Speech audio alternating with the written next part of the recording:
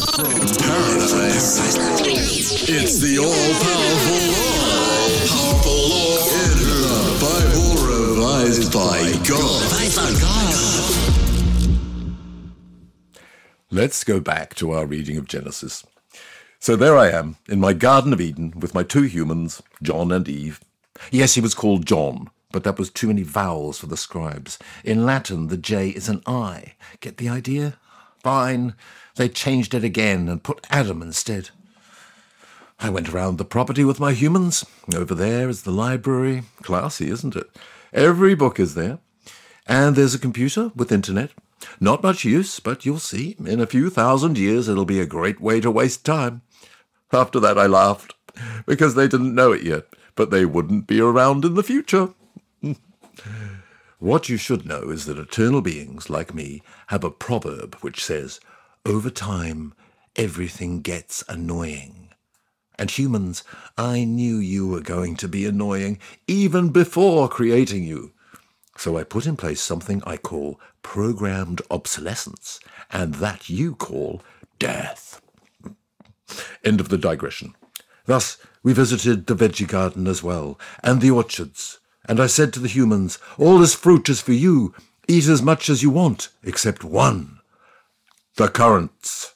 Because currants are much nicer as jam, so leave the currants alone, okay? Remember that passage. I'll come back to it soon. But let's talk a little more about death. To fight death, I thought you could create others like yourselves, which I call the human factory, and you call sex. I had a lot of problems getting the human factory to work. To start with, the prototypes weren't really up for it. You had to put up with another human, which, I must admit, is really a pain, and do things which are a little disgusting with them. And so, to motivate you to make other humans before death, I invented the orgasm. But the thing as divine as the orgasm was perhaps a little over the top for humans. And there you are with John and Eve starting to copulate like animals all over the place. It was a horrible sight, and one day, while I was watching Robin Hood, the one with Kevin Costner. It's beside the point, but I really like Robin Hood, the one with Errol Flynn, and the one with Kevin Costner, and the one with Justin Bieber. Oh no, the one with Justin Bieber comes out after the podcast. Gerald, can you take that out when you're editing, please? And forget that there's a Robin Hood with you-know-who. Well, I was watching Robin Hood, and they were copulating just in front of the screen, and I had had enough. And I had a great idea, a divine idea. I invented shame and modesty, and bing, injected the humans with it. Straight away, everything calmed down. They grabbed a piece of cloth and started to get dressed quick, excusing themselves. And then what do I see? John and Eve wiping their mouths. And I had a closer look. And what do I see? A bit of currant. It's crazy, really. These guys are at my place. It's an open bar. They're allowed to do everything. I just forbid them to do one small thing, just one, and not something hard, and they do it. Good Lord! I felt like smashing the place up. There was I, imagining myself with my little hot chocolate and toast with currant jelly. Not a chance. I was gutted. But the worst was to come. Get set. I turned towards Eve, and I yelled at her, "You ate the forbidden fruit!"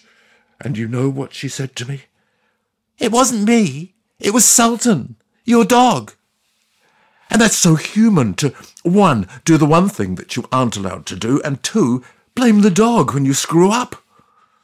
When I told this story to the ancient prophets, because Genesis is really way old, they made drawings, since they hadn't invented writing yet, and Sultan the Basset Hound became a snake. But take it from me, my poor dog had nothing to do with this.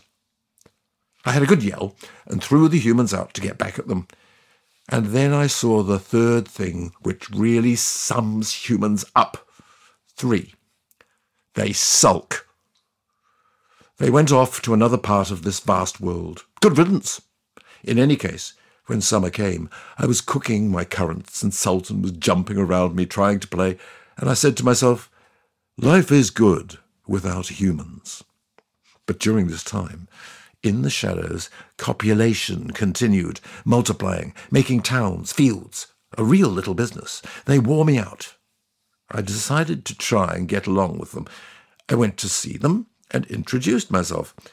I found Cain, who was really impressed, and offered me some vegetables as an offering. Well, I took them, but really, I already had the Garden of Eden veggie garden, man.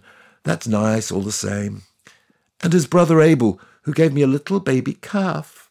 Oh, it was so cute with its big eyes, and I thought it was the best present in the world. On the other hand, I made a psychological mistake, because Cain took the calf present really badly, and he killed his brother by hitting him with a rock. I said, "That's annoying, Cain," and he already was in punish me then mode, a real teenage crisis. But I don't want to punish anybody. I was just there to make peace, not so you'd kill each other. Well, Cain really wanted a punishment. But you know what? Punishment wasn't my thing. Not at the time. What's more, this guy, he killed his brother when there were two on the planet, so he's really just killed half the human race. How do you punish that? I had zero ideas. So I said to Cain, "I give you eternal life. This is not technically a punishment, but will leave me the time to think about this. While waiting, walk about the earth. And if you have an idea yourself, let me know." In theory, Cain is still alive, somewhere among us. Where is he? I don't want to know. I said to myself, with time, he must have become a good person.